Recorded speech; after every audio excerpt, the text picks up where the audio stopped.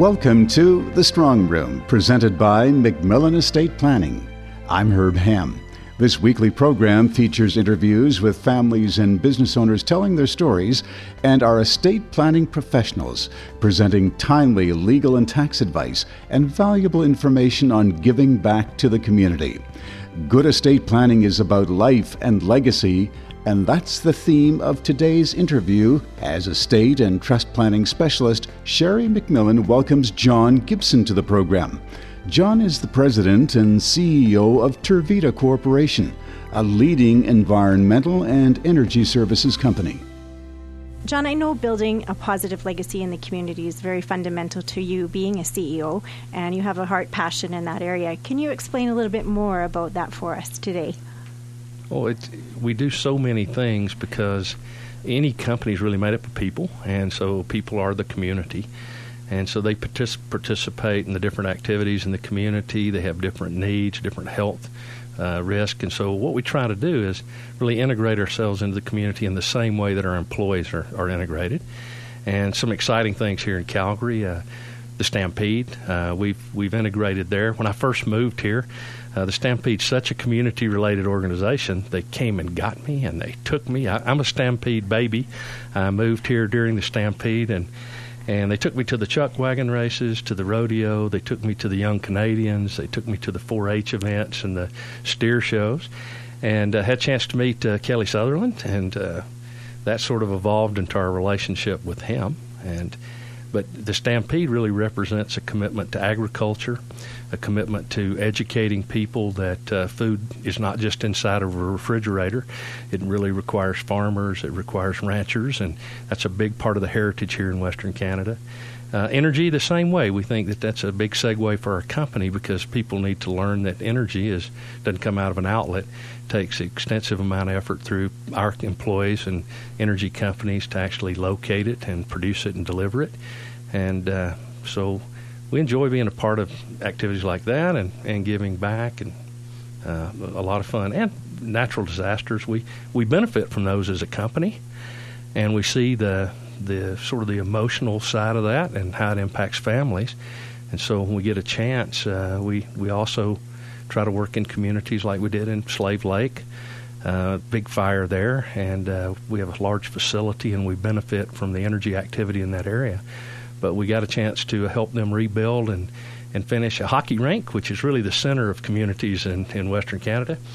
And that hockey rink, I think, it represents coming together and having a place to rebuild when you've lost everything. And we thought a really big part of helping build that arena, which I believe is still the Tervita arena there in Slave Lake, we brought in the Stanley Cup as a part of trying to help them rebuild. It's such a big part of the lives of people that love hockey, and Bill Hay, the Hockey Hall of Fame, Phil Pritchard, and others helped us get it to Slave Lake, and we took it to an elementary school, and you've never seen such joy as those children. They forgot the fire, and that's really what it was about. It's about helping people through those kinds of tragedies, and then we took it to a retirement center, and we got to see all the people in their 80s with their favorite jersey on, and put that Black Hawk jersey on, kiss Bill Hay, who was on the Stanley Cup team 1961, and then kiss that cup. And I think the cup really needs a good sanitizing after any visit, but they absolutely just can't get enough of the Stanley Cup, and the passion for that, and the opportunity to be in a community where you can see the tears and see the joy that comes from doing things that are meaningful. I think that's the core of great companies. John, certainly you stood up when we were in a very big crisis here in Alberta more recently this past year with the floods, and your company really came forward. And do you want to share a little bit more about that impact you've had in the community? Again, not so much our company as our people. It was such a long story and such a fascinating one, but when the floods occurred and we were just about on top of the Stampede, when the water began to recede and there was a chance to say, are we going to have a Stampede, yes or no? And because I'd built the relationships there, a lot of telephone calls occurred, and we wanted the Stampede. We feel like it's part of it is part of Calgary. And we were asked if we could help the Stampede family and such a close-knit group of volunteers. I think almost 2,500 volunteers in the Stampede. And many of our people are Stampede volunteers. And so it was literally 3 or 4 o'clock in the morning, and there were going to be meetings at 7 a.m. to discuss what's possible. Is it going to be doable? And I called one of our guys, and I said, I know it's 4 o'clock in the morning, but there are going to be meetings at 7, and we're going to need somebody over there to see if we're going to be able to help with the Stampede family and bringing the park back. I said, so can you make it? And he said, I'm over here. So they had already gotten up and put on their rubber boots and were at the park and looking to see if our equipment and our processes and people could make a difference. And we were really, really fortunate that our customers allowed us to stop other jobs and bring equipment back to Calgary. And so it's a community effort. It's not just one company.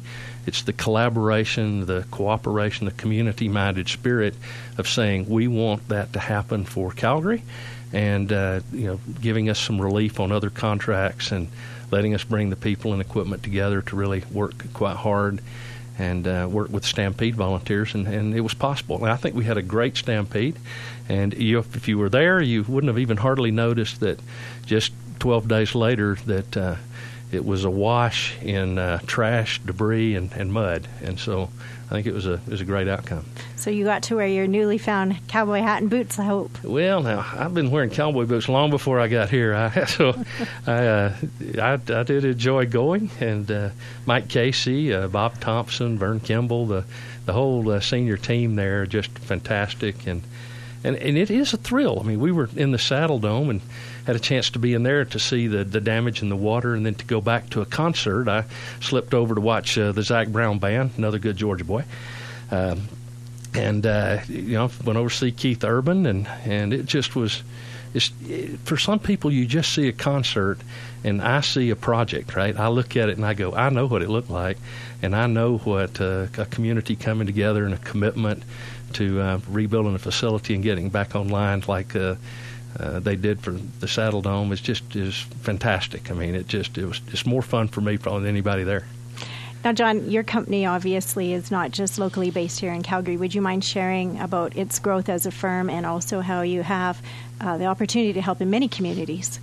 Well, we are located across most of Western Canada, ranging from Hamilton over in Ontario to all the way to Vancouver and up to Yellowknife. We also have facilities throughout the United States, from San Diego to Pennsylvania. And in all the cases, we're really working on environmental services or the proper handling of waste associated with the energy industry.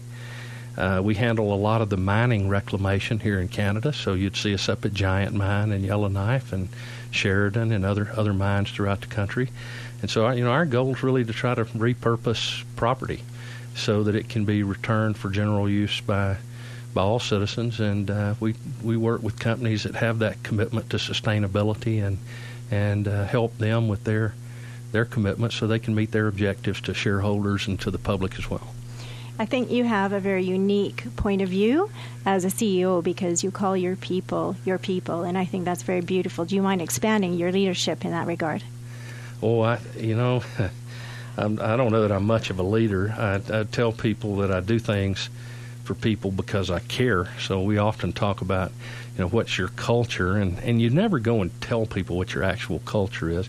I do things because I love people, right? I care about people in general.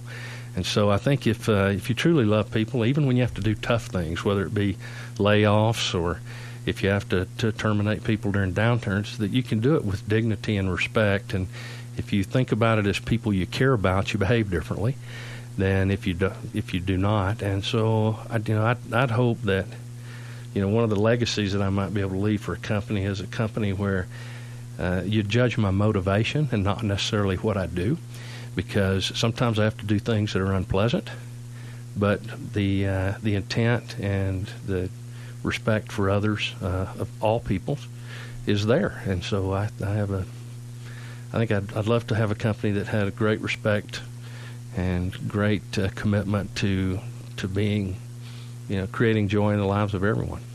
Now, another group that I know you love are the young, and I'd like to talk about your 4-H work as well. Well, the fact that I have white hair shouldn't discourage you. I'm still just a little boy. I have the curiosity of a 6-year-old. I wired a circuit at home the other night to make a noise that sounded like a woodpecker. Why I did that, I can't really explain.